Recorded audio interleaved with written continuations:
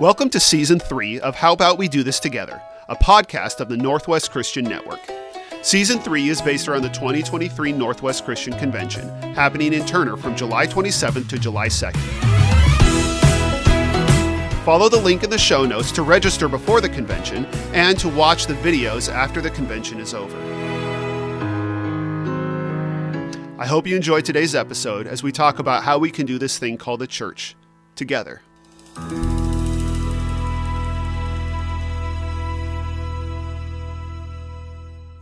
Afternoon. Thank you for braving the heat to come out and learn a little bit about Live Church Solutions. Introduce myself. I'm Terry Byrd. My wife Patty's in the back. She wrenched her back earlier this afternoon, so please say a prayer for her. She's going to stay standing. We have 4 children, 10 grandchildren, and 1 in the oven.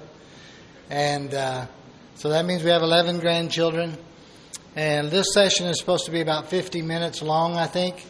So that would give me about 7 minutes per grandchild to share with you about my grandchildren. But we do love them all. They all love and serve the Lord. And I could literally spend an hour up here telling you about my children and grandchildren. But that's not why we're here.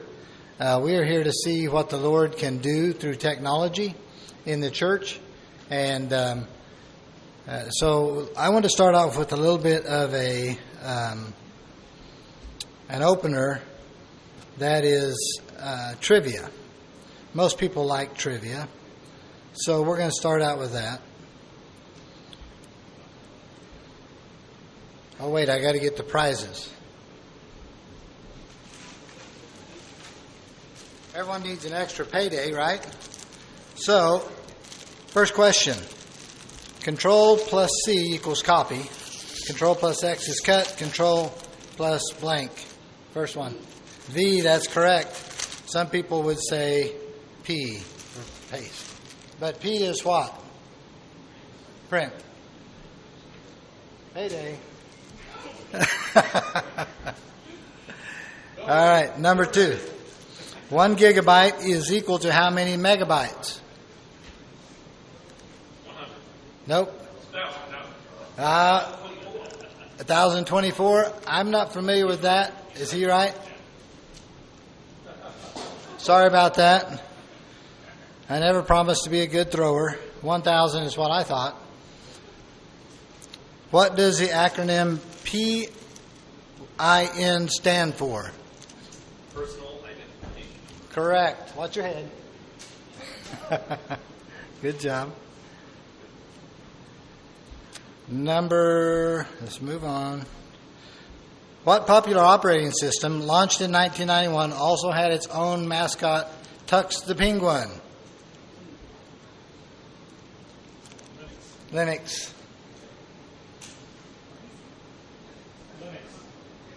Number 5. What word is often abbreviated as FN on the keyboard? Function. That's correct. That was getting better. Number 6. We only have 2 more. What computer and printer giant was founded in 1939 in Palo Alto, California? Right. HP. Correct. Good catch. And last one.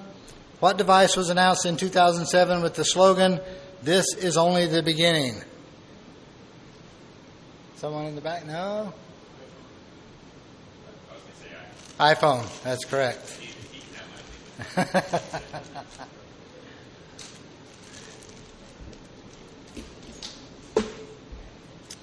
So that gives you just a little way to open up.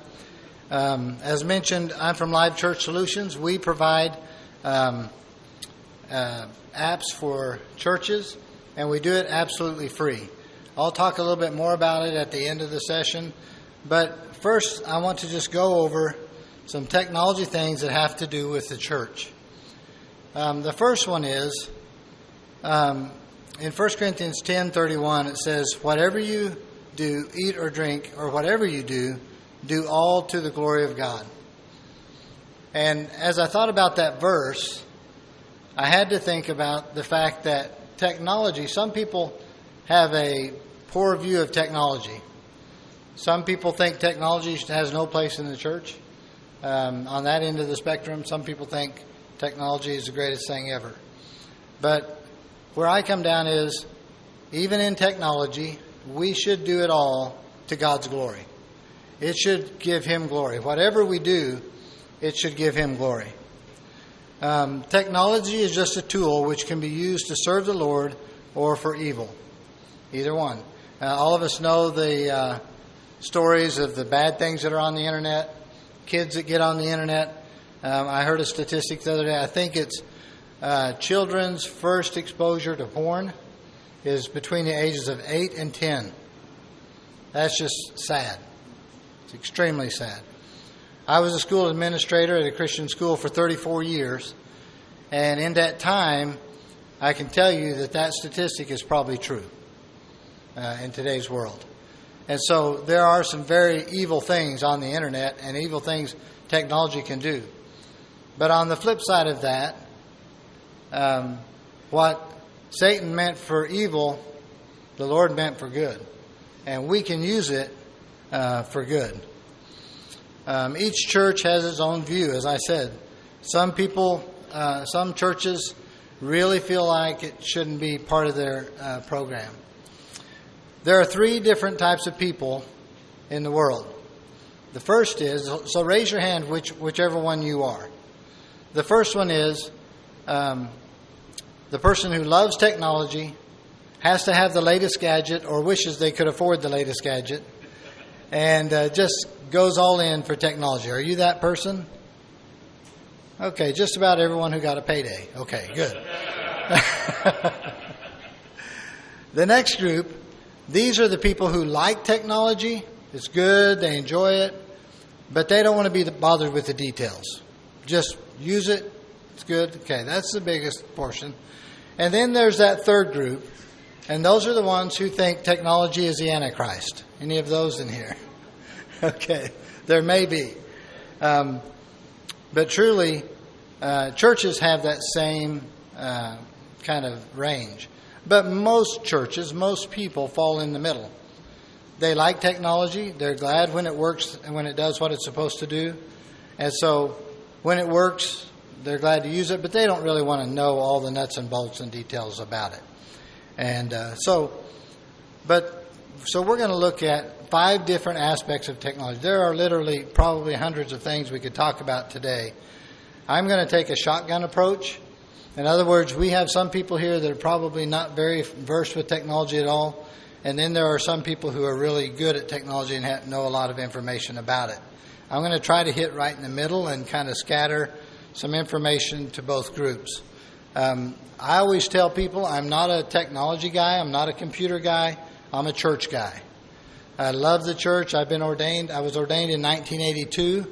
I've served the Lord as a campus minister, as a children's minister, as a youth minister, as an education director, as a preacher, and as a school administrator, as I said, the last 34 years. So I've been literally in every aspect of the church. So that's what I am. I'm a church guy. But I do like technology, and I do believe that it can serve the church in a great way.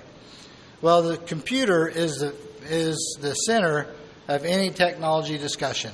If we're going to talk about technology, we have to talk about computers. And you see on the screen, at least I hope you do, Apple and Microsoft. Helps to open the... There we go. I closed it because this is a no-no, putting your water next to your computer. But anyway, so how many Apple people do we have in here? My wife is raising her hand in the back. Thank you. How many Microsoft or PCs? Okay. Years ago, as most of you know, those were very far apart, and never the twain shall meet. But in recent years, especially with the internet and all that's available there, more and more, you can do just about anything with either one. They go either way. So, which I think is a good thing.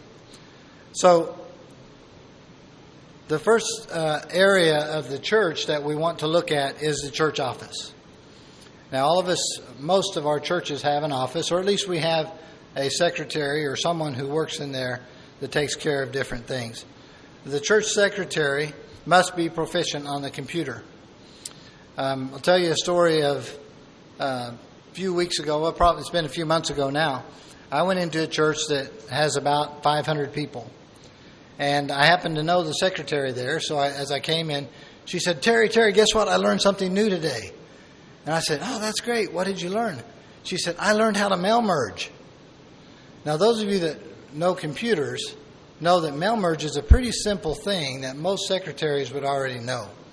If you get the job of secretary, you probably are going to know how to mail merge. It basically takes a spreadsheet and combines it with a word page of word processing and puts it out.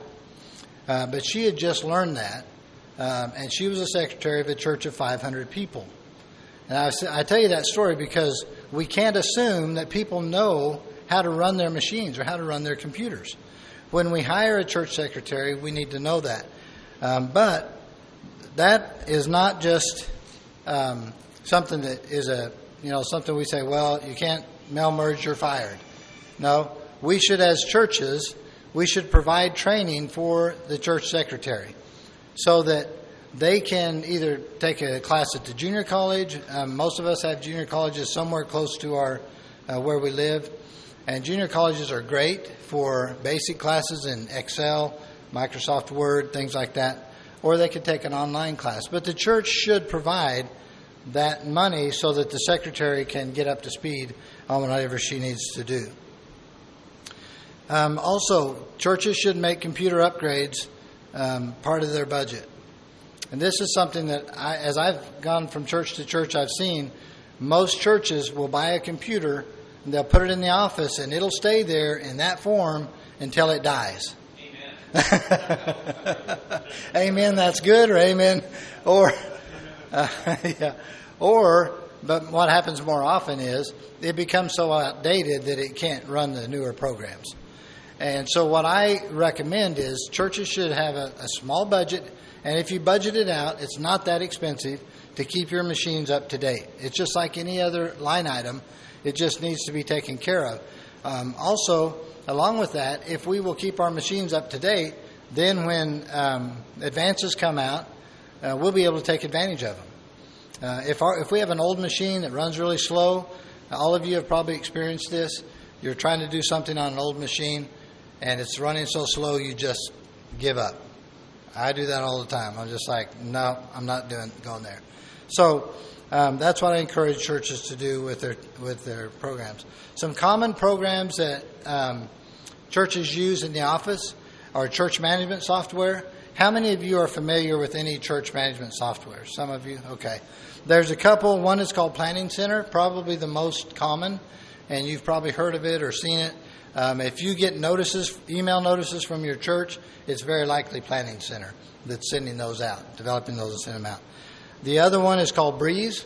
That's also a very popular one. It doesn't have all the bells and whistles that Planning Center does, but it does do a lot. Both of those you can look at online. The third one that I listed here is our program called CHUMS. It stands for Church CHU Management Software. And that church management software, as I said earlier, all of our stuff is open sourced and it's free. And so you can go in and use it at no cost. Now, it doesn't have all the bells and whistles that either one of the ones before do.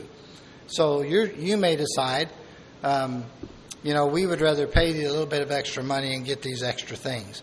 Eventually we will. CHUMS has only been around. We've only developed it about 3 years. So it's really more like in the beta stage. But it is coming along very nicely. All of our programs are open source. So people can get on our GitHub. If we have any programmers in here, by the way, get on GitHub and look up Live Church Solutions. And you can help us keep our programs, develop our programs. Another thing that the church office does is church directory. I don't know if anyone is doing the paper directories anymore. Does anyone know about that? Most all of them are. Do they still do them? Yeah. I like having a paper copy. But these church management softwares will make a digital directory, and you can search and find your members really easily. Nursery check-in. How many of our churches have nursery check-in? Raise your hand if your church does. Just a few. It's really something that's coming along. Our church management software offers it, but it is something that many churches kind of fight against because it kind of it's a little bit impersonal. You know, if you have a church of, say, 50 people and you have to check your children in, there's 5 children and they come every week, and the nursery worker's their aunt, then why do we need to have a nursery check-in? And so, but my thought is, and what I encourage churches is to start developing it so that if and when you're ready to put it in, you can put it in. Because what it does for new families is it helps new families to feel secure. If they come to the check-in and they check in their child is no more safe than if they didn't check in their child. But they think they are. And they know that you have gone the extra step to take care of their child. And that's huge in today's world. We hear of all the terrible things that happen with the shootings and all that stuff. And we can always say, that will never happen here. But everyone that happens to has said that'll never happen here. So I just encourage you, if you don't have nursery check-in, to investigate it, either through our program or another, and start developing and getting it ready so when you decide to do it, you're already there. There is some expense to it. Those printers aren't cheap. The little label printers, I think the ones that we use are about $400. And so you would want to put some money aside and then buy it, But then after that, the expense is pretty minimal. So you have a pretty big setup cost, $400 or $500, but then after that, it's just a matter of buying the labels. They also do scheduling, which is great for churches. If you have a larger church and you have several buildings or different rooms that need scheduled for whatever, they do that. Online giving. Let's stop here for just a second and talk about online giving. Probably the fastest growing area of churches today is online giving. It's exploding because 20 years ago, I was working at Tyrell Christian School, and we tried to go to a system where we pulled tuition out of people's bank accounts. And we would just, they would sign up for tuition, and instead of writing us a check, they would sign up to have it automatically drawn from their account. And we had so much backlash on that. We had half of the people wouldn't do it. They just would not go there. But today, it took us about 10 years before we finally implemented that. So 10 years ago, we were able to implement it. Today, when new families come to the school, it's a no-brainer. They assume that's the way it's going to be.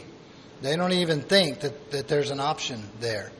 And so new families, younger families, are very used to doing everything online. So they give online, they do everything online. But online giving is expensive. If you pay with a credit card, there's a fee attached to that. And most fees right now are around 3% is what you pay when you pay with a credit card. But when you pay through a church management system, you're not always, but sometimes you're paying an extra 3%. So not only are you paying the 3% the credit card is asking for, but you're paying 3% on top of that for the management of it. With our system that we have, there's only the 3%. We can't get out of that. If we could get out of that, we would, but we can't. So it's only the 3% that you will be paying, plus a 30-cent transaction fee that they charge us. Yes? You avoided that by just teaching people how to use their bill pay. Exactly. That your bank will send a check and it doesn't cost anything. Exactly, and that's what I do. Even when I send donations to Live Church Solutions, which I do because I believe in it, if I send donations there, I send them through my bank because there's no charge there. You're not going to lose any. No one's losing any money. Another thing about online giving is I think we need to be careful as a church who our online giving money is going to. Back in March, there's an online giving platform called PushPay. Are any of you familiar with that? It's probably it is the largest one in the world. But it only services churches. It was designed and set up by Christian people to service the church. Most mega churches use it. A lot of smaller churches use it. I think Breeze maybe uses it, and maybe even Planning Center. I'm not sure. But PushPay, back in March, was sold to a New Zealand hedge fund for $895 million. They bought the whole thing. So now, every church that has PushPay, their 3% or whatever it is going to the hedge fund. It's no longer going to at least guys who were Christians or Christian investors or so on and so forth. That's why I say we need to be careful who we're giving our money to. And so I just encourage you, whenever you're thinking about online giving or your church is thinking about online giving, investigate. Don't just say, oh, well, that looks like a good deal, let's do it. The way they get you, the way PushPay gets you somewhat is fees. It's not so much on each amount, but there's fees attached to your church. Your church is paying fees, and the bigger your church gets, the more fees they pay. That's how they make their money. So, like I said, just investigate. Make sure that whatever system you're using is a good system. And I encourage people to say, check out who the money's going to. I would much rather my money be going to a Christian organization or one that I know is not going to be way out there than someone that I do. So, how much are the fees? Last couple things I want to talk about. Church secretary's word processing. This is something we've all been doing for many, many years. So we don't need to cover a lot of that. Budget. But on word processing, a lot of times what happens with word processing is as they make updates, as Microsoft makes updates to Microsoft Word and Apple makes updates to the pages, if we're not paying attention, they'll be able to do a lot more stuff and we won't know. Because I learned how to use Microsoft Word in 1998, I think. And so as it comes along, I hadn't used Word for many years, and then I started using it again. I was like, wow, this is like a brand new program. It can do all this stuff. That's why I think it's important to make sure the church secretary has continuing education. So she's always up to date on what the things can do. Or he or she, whichever one it is. Next thing is the budget. Of course, we all know kind of how that works and how we can use Excel spreadsheets. Flyers and advertising. There's a couple programs. One is called Adobe, which many people are familiar with. But there's another one called Canva. Does anyone use Canva? Okay, great. Canva is a great online program. You can go on there and use it for free. I've got a sheet that I'm going to hand out at the end that has a bunch of different websites that you can use. It's listed on there. But Canva is awesome because even if you only use the free part of it, which is what I use, there's so much you can do on there. And then if you want to pay a little bit and get the pro, you can do a ton more. So check Canva out. And the other one is Adobe. Adobe used to be you could buy Adobe and install it on your computer, but now I think it's all a subscription. Yeah. So you pay so much a month.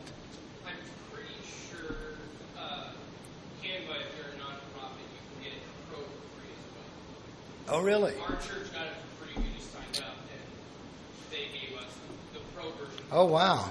And that's so good information. You can check out, my wife is the one that handled it, but we got ours updated to pro just by saying we're a church. Okay. So, sure, check into that. That's a great advantage. I'm always designing stuff on Canva, and when I get it done, one of the images I used was from Pro. And so it won't let me download it or anything. I'm like, oh, dadgummit, I got to go back in and find another image to use. But, yeah, that's great information. If it will, that's super. And, by the way, if you have any questions in this whole seminar, feel free to jump in. Yes? I was going to make a comment about the was not very comfortable with PowerPoint. I liked the idea that he just wasn't good at it. And we sat for hours and hours trying to work things out for him. We ended up giving him a subscription to Skillshare, and he took a class on PowerPoint that started with like the very basics and worked his way up. And he's basically our resident PowerPoint expert at this point. That's awesome. That's great. Yes. Secretary or someone, to take it like an hour at a time, essentially. Yeah. A good resource. Well, and if the church pays for it, it's a little bit out of your budget, but most church secretaries are not getting rich. So if you can pay for it so that they can do it and it's no expense on them, that would be awesome. Oh, nothing else? Okay. The next area I want to talk about for just a few minutes is websites. How many of your churches have a website? Okay, most of us have at least a basic website. Here's a website from Northeast Christian Church, and just the question is, what is your website? What is the purpose of your website? Why do we have a website? And let's just take some answers from the crowd. It's most out people search for churches. Yes. Yep. It is specifically for your guests, in my mind. Your members, they might be able to dig deep into it and find something really valuable for them, but it's for your guests. Yes. That have never set foot in the church. Right. And as you said, statistics show us that new people in a community, the first thing they look for if they're looking for a church is their website. That's the first thing they see. And so it goes back to the scripture we talked about at the first. We need to make sure our website is glorifying God and that it is good. I mean, I think God wants us to do the very best we can. And that's kind of the way I approach life. Do the very best you can. And so our websites need to be that way. But there are some common problems I just want to run over real quickly. First one is what I call the cluttered format. If you take a look at this website, if this is your website, please don't come and get me. I just pulled this off online. I just went online and found one. But look how much is going on there. There's a lot going on. And so it looks kind of like, when you first see it visually, it's like, okay, where do I go? What do I look for? And I mean, they have some great information. They're talking about their vacation Bible school, got their calendar over here, welcome up there, so on and so forth. But it's just kind of cluttered. The next one is too much information. No one is going to read this, I'll promise you. No one's going to read all the way through. Now, to be fair, this website is actually not a church website. It's one that is to help churches. Are you familiar with it? Okay. And so, but it's okay. But to me, if I went to this website, I may just move on just because there's so much to read. But too much information. Be careful how much information you put on your first page of your website. The next thing is an outdated format. Back to the first one. Notice this format where you have all your menu items at the top, and then each one of them is a pull down. That design is from about 2004, maybe 2006, something like that. I lay ceramic tile, part-time job. I've done millions of pounds, it seems, of tile, ceramic tile in bathrooms. The other day, I heard about in our neighboring town that a tile store had gone out of business, and they had all their warehouse. They were just giving it away. Whatever, anybody that drove in there could go in and just carry out the ceramic tile. So, of course, I went down there. I thought, I'll get some that I can use, even though I don't have any jobs going on now. When I went in and started looking around, that ceramic tile was probably 10 years old, probably from 2012, 2015. And you wouldn't think that ceramic tile is dated, but it is. And if you looked at the tile I'm laying today compared to the tile I laid 10 years ago, it's night and day. 10 years ago, I never laid subway tiles. Anyone know what subway tile is? It's yeah, it's all the rave now. Everyone wants subway tile. I've laid 3 bathrooms with subway tile. 10 years ago, never laid it. So what I'm saying is, if it's true with tile, and anyone remember shag carpet? If it's true with carpet, if it's true with tile, it's true with websites. And so when someone looks at your website, do they think, oh, this church is up to date, this church is, working hard to make it attractive? Or do they think, I'm going back in time if I go to this church? Here's an example of a nice, clean, up-to-date website. Notice there's hardly any words on the front page. Now, if we could scroll down, you would see different categories that you can click on. Studies have shown us that scrolling is good, clicking is bad. So the more clicking you can get out and the more scrolling you can get in, the better. Does anyone know why that is? Exactly, cell phones. Your website must be formatted for a cell phone. If it's not, you're losing a lot of people. I don't know if you've ever gone on a website that's not formatted for a cell phone and you got on your phone and you're like trying to get it to do anything. It has to be formatted for a cell phone. So if your church website isn't, that needs to be revised. I would say we need to revise our websites every 2 to 3 years. Just totally redesign them. Go back through and look and work on things.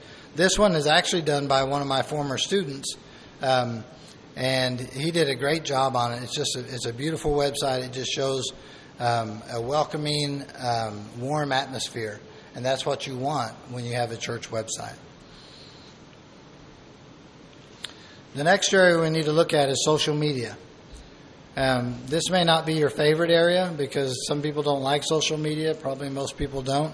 There's a lot of junk on social media. But the truth is, social media is here to stay. And if the church is going to be effective, we need to, let me rephrase that. I suppose a church could be effective without social media. But if we're going to be effective with social media, we need to know how to do it. We need to understand it. And so the average person spends 2 hours a day on social media. Okay, if you have an iPhone or an Android, either one, open your phone, go to your settings, see how many hours a day you've been spending. Yeah, all of us have done that, right? And you get the little notice on Sunday that says, I don't know, do you all get it on Sunday? I get mine on Sunday. That says, and it's always kind of hits my conscience because I'm thinking, here I am in church and here this screen time thing pops up. And I think, oh, I hope my screen time was less this week than it was the week before. But 2 hours a day, it's really true. So if people are spending 2 hours a day on social media, then we need to be able to help them come close to the Lord. What do we do with social media? The three most if your church isn't using social media right now, I recommend Instagram, Facebook, and YouTube to start out with. They're the simplest, easiest, most prolific social media platforms, and you can get on there and you can post ads. You can post. The thing that I encourage people to do is begin small. Don't think you're going to take social media by storm. Don't be surprised if you don't go viral the first week. Just start out small. Just advertising and putting things. You should post 2 to 4 times a week. That keeps it in front of people. They can see it. They can know what's going on. The best time, studies have shown us, is between 9 and noon, Monday through Friday. So like on Facebook, you can schedule your post to go out at a certain time. So try to get them to go out between 9 and noon, Monday through Friday. That's what studies tell us. But what do I post? There's a ton of stuff you can post. Scripture, video of your church service. What I would caution a video of your church service is leave the singing out. Now, that's not a criticism necessarily, but our modern ears are not used to hearing raw music coming over the airwaves. Do you know what I'm saying? And so when we hear music coming from a church that's raw, and what I mean is not processed, it doesn't sound good. And you may have the greatest person up there on stage. Now, if they're really, really good, almost professional, it'll sound fine. But if they work at the grocery store during the week and they just volunteer to lead songs or do songs, it's probably not going to sound that great. So I just say leave it out. But videotape your messages, the preacher's messages, and the service in that way. Also, happy photos of church activities. Don't post photos that are not positive. Why would you post a bad picture of your church? Post photos that are happy, where people can see what's going on. Or if you have someone in your church that has a Christian blog, you can post that as well. So when you say, our church, we do a live streaming service on Sunday morning. Would you say it would be best to go back and clip out just the sermon maybe after a day or two? Yes. Or, yeah, I think the live service needs to have the music because there are people at home that are worshiping literally at that time. But once it goes out, like on social media or something, or like a few days, clip out the songs. Now, you can judge that and be honest. I love the people who sing at my church. I've known them for their whole lives. Most of them are younger than me, and I love them. But I don't want to hear them sing over Facebook. It's just not good. Now, in the auditorium, they sound fine. So it really is a difference, I think, of just how media processes music. So be honest, and talk to your people and say, that just doesn't sound good. You're great in the auditorium, and that's good. But because my guess is if you're already sending it out, what's that? It has to do with mixing. Yes. The output of the board that's going to your video isn't mixed the same as in-house. If you haven't mixed it to sound correct. Exactly. And churches that do it well, if you know is it Southeast or Southwest in Louisville, Kentucky, where Kyle Eidelman is, get online and look at his. That is done well. But they spend millions of dollars on that sound. I mean, it's a lot of money to make it sound that good.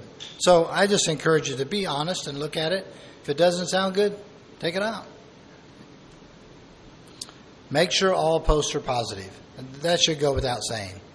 I preached a sermon I did last Sunday on the joy of the Lord. And one of the things I like to say is some Christians look like they've been baptized in pickle juice. Why? We should be the happiest people in the world. When people look on our website, they should see happiness. They should see the joy of the Lord. You had something? So the other thing about the music being broadcast is if you are going to do it, make sure you're licensed. Yes. And what he said was make sure you're licensed to broadcast whatever you're broadcasting. And there are licensing agencies that do that. I don't remember what they're called, but. So you might have CCLI for your in-person, but there's also a CCLI streaming. Oh, okay. License. Yeah. You have to make sure you have the proper license to do the thing. Right. Everything has to be above board. That's right. What about pictures of people? Typically, if it's a public or group, you don't have to get permission. And even if someone's walking out on the sidewalk, you can film them and no permission needed. But if it's a specific, let's say you go into a Sunday school class and you take a photo of a couple little kids in there, I would recommend talking to their parents and getting a signature on that. Because they're, especially children, because there are some children that their parents don't want them online. And so we avoided that at the school by, when everyone signed up, they had to sign a release for that. Some people didn't. We had a few parents who didn't. So, yeah, that's a good question. Yeah.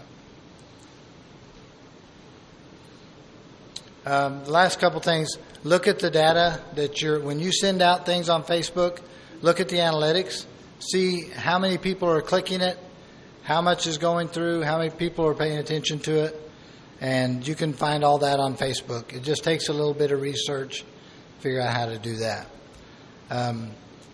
Create accounts to target specific audiences, like maybe a mom's group or Sunday school classes or men's group, whatever you have. Create different accounts for them. Keep your information up to date. I was speaking to someone earlier in one of the sessions, and that was his pet peeve. He said, it drives me crazy when I go on these websites and they're talking about our Easter service and it's in the middle of summer. No one's gotten back on the website. What I encourage churches to do, make your website as generic as possible. Use Facebook for the dates and times. That way, if you don't have to continually update your website, when every date passes. And make sure that you put someone in charge of that. Some churches don't seem to have anyone in charge of the website. It just gets done. There's a couple people with administrative privileges, and they go in and fix it. But it's like, oh, you didn't do that? No, I forgot to do that. Oh, okay, we need to get that done. Make sure there's a specific person does the website and social media.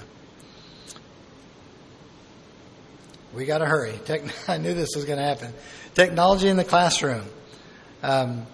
Today, most curriculum involves some kind of audiovisual something. It's either a DVD or it's a live stream, or not a live stream, but a video that comes from somewhere.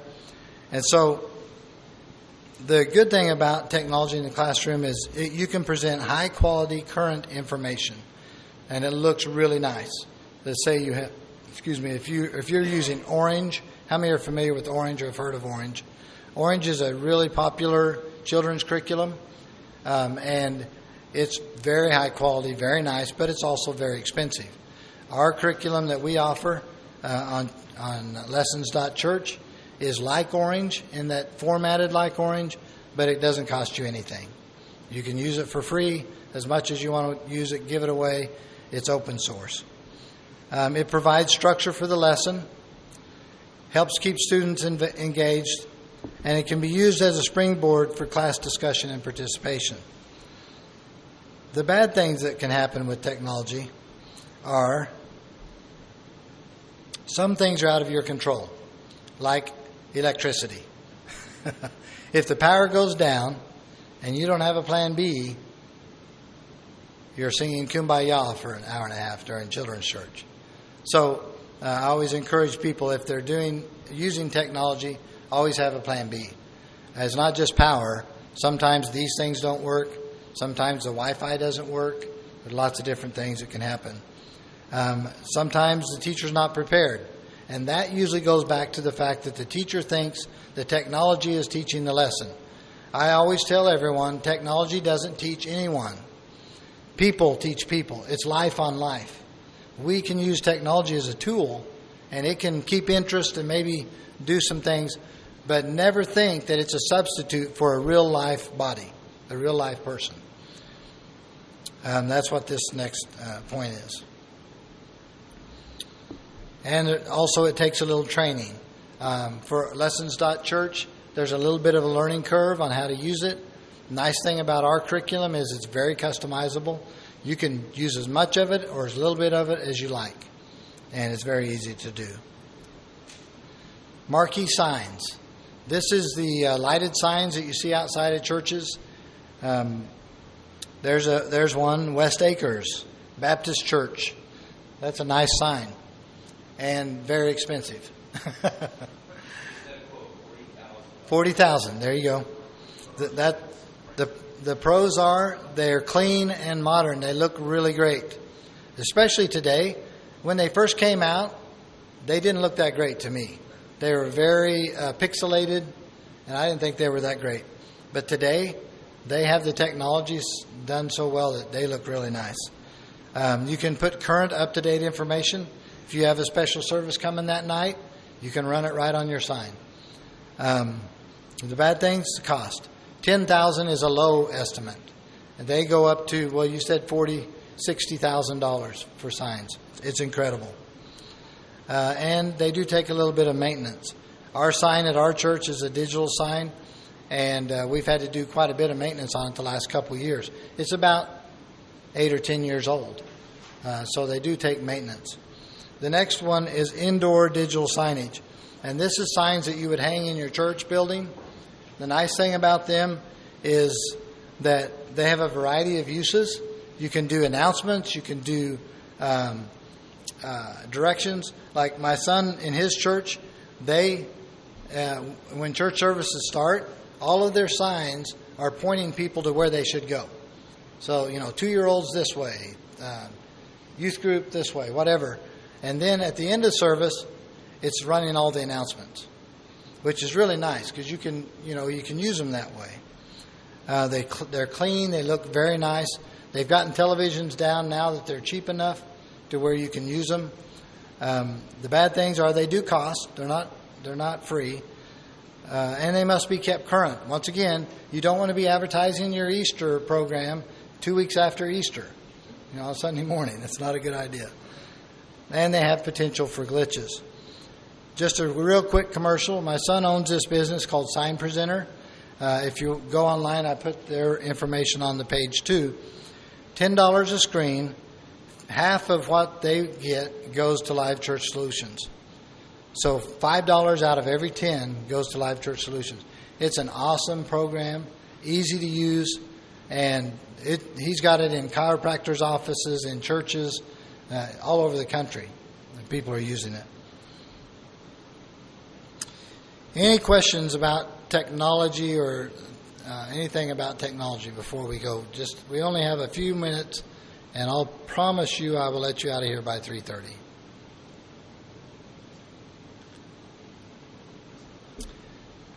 Okay, I've got a real short video I want to show you, if it'll work. Let's see if it does. Oh, we might have sound. No, it didn't work that time. Let's see. Let's try it again. Here it comes. Do we have sound? We don't, do we? No. I should have done a better job. See, people that use technology mess up all the time. I should have done a better job of preparing him for that. But anyway, here is our mission at Live Church Solutions. We desire to see the local church grow by providing modern technology solutions, logistics, instruction, mentoring, and spiritual content. This will be a catalyst to help foster the love of Jesus Christ, inspire growth, and reach more people for Him. Our cornerstone verse is Acts 2:44, and that is where it says that they had all things in common, and people were selling their property and giving to each one that had need. The understanding that I get from that verse is when the church can share, it should share. It's a simple concept. If Church A has a lawnmower and Church B doesn't have a lawnmower, Church A should share their lawnmower with Church B. That doesn't seem hard, does it? But our churches through the years have become so we're here, you're over here, and never will they meet. Never will they meet. This concept, I believe, technology is one area where the church can share. Like I said, all of our programs are open source. Every thing that we do is absolutely free. We will never charge. We'll never sell. It'll always be free as long as we remain here until the Lord comes back, we hope. And we want to make it, we want to change the dynamic, at least of the programs that we offer, so churches don't have to feel like, okay, are we going to buy a quality children's curriculum, or do we want to keep the lights on this month? I had a friend who,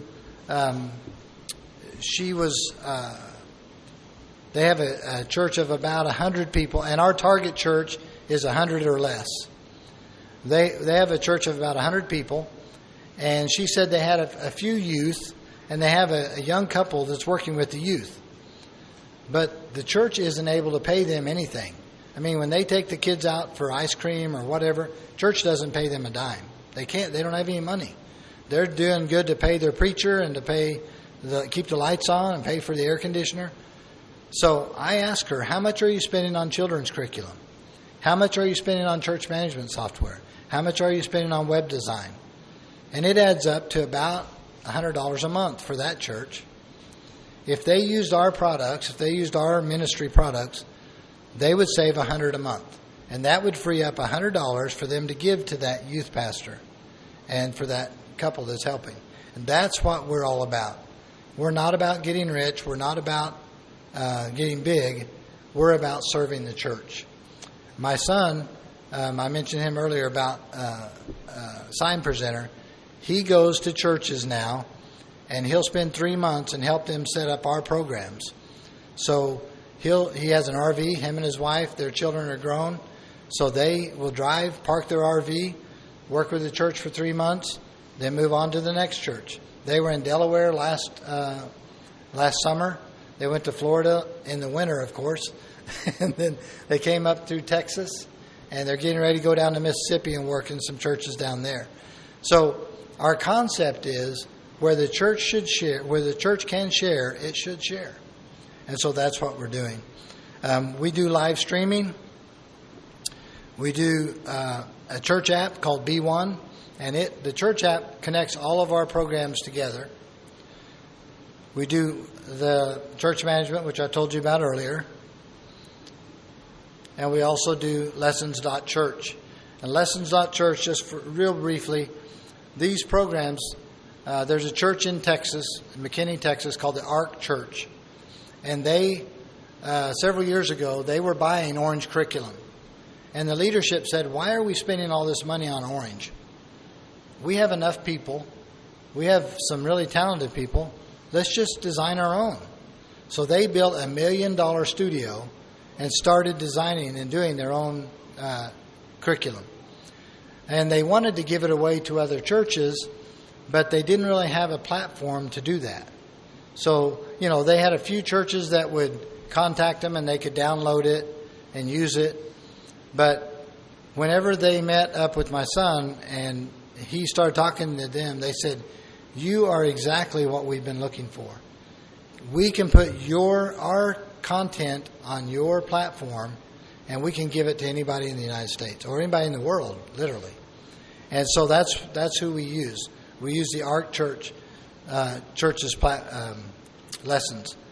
Now, some people have questioned about the Restoration Movement. I'm a Restoration Movement guy. I was raised in the Christian church. My family is Church of Christ Christian Church through and through. And so this church, Ark Church, is not a Restoration church. It's an independent church. They don't have a denomination, but they're not Restoration Movement. But we have a lady named Carolyn Davis. She goes through every lesson. And if there's anything that's objectionable, either scripturally, obviously scripturally, but also that might offend Restoration Movement churches, we throw it out. We just don't use it. And so far, she hasn't had any problems. They baptize like we baptize. But, that's true with any curriculum you buy. There is not a Restoration Movement group printing children's curriculum anymore that I know of. And so we have to kind of, we have to work with it as we go. And like I said, it's not about the curriculum, it's about the teacher. And the teacher, ours is fully customizable. If you come up on a section and you're like, I just don't really like the sound of that, I don't like the way that goes, cut it out, don't use it. It's just that simple. And it works perfectly. So I just want to encourage you, use technology. Don't be afraid of it. And if you are interested in what we offer, I have some. I want to pass out this page first, but also on the back table there are some cards. There's one that says "Scan Me." If you scan that card and then go to that website, or go to the website, either way, and register, you'll be registered on all of our platforms. So, and if you're the first one from your church that is registered, after you get your email that says "Set your password," it'll say right in your church. If you type in the first letters of your church and it doesn't show up, then register your church. And then anybody who registers after you, we'll be able to find your church. So then you'll start building that database of people. So I have a lot more that I could share with you, but I'm totally out of time. We have a couple minutes. Are there any questions or thoughts before we close with a word of prayer? Everyone good? Praise the Lord. Everyone still awake? Comments, criticisms, snide remarks? None? Okay. Praise the Lord. Yes. We are located, I live in Tyro, Kansas, which is southeast Kansas. It's a little town just north of Tulsa, right on the state line. I live out in the country. That's where my office is. My son lives in Broken Arrow for now, but Oklahoma. Our nonprofit is based in Texas because that's where he lived when they first set it up. But that's where we're out of. So we're kind of stuck right in the middle of the country. Yeah. Isn't that church in a community of maybe 400 people and the church is running 800? No, we're in a community of about 100 people, and we run 800, yes. Yeah. Yeah, praise the Lord. Oh, did you? Okay. Well, praise the Lord. Yeah, we've been there for 35 years, I believe. But, my heart, as I said earlier, is for the church. Small churches, big churches, doesn't matter. But especially for the smaller churches, as we can. There's no reason. Big churches can afford all this. Small churches, they struggle to make it. So there's no reason we shouldn't be able to share back and forth. So that's what we're all about. Let me pass these papers out. If I can get help passing these out real quick, I'll let you go. Father, we thank you for this day, and we thank you for the opportunity to be here today. Lord, I pray that you will be with each church represented here, that everything they do will be to your glory and your honor. Father, we pray for a blessing upon them. We pray that you will continue to be with Live Church as we share the word of the things that we offer, and pray that we will always constantly remember that you are in control. We love you and praise you. In Jesus' name, amen. Amen. Thank you. You're excused. This episode was produced by the Northwest Christian Network. Theme song is Simply Beautiful by Scott Riggin. The Northwest Christian Network is a network of Christians and churches gathering together to serve the kingdom and cast their net across the Northwest. Find out more about our ministries and events at www.nwchristiannetwork.com. I'm Matt Holmes. Thanks for listening.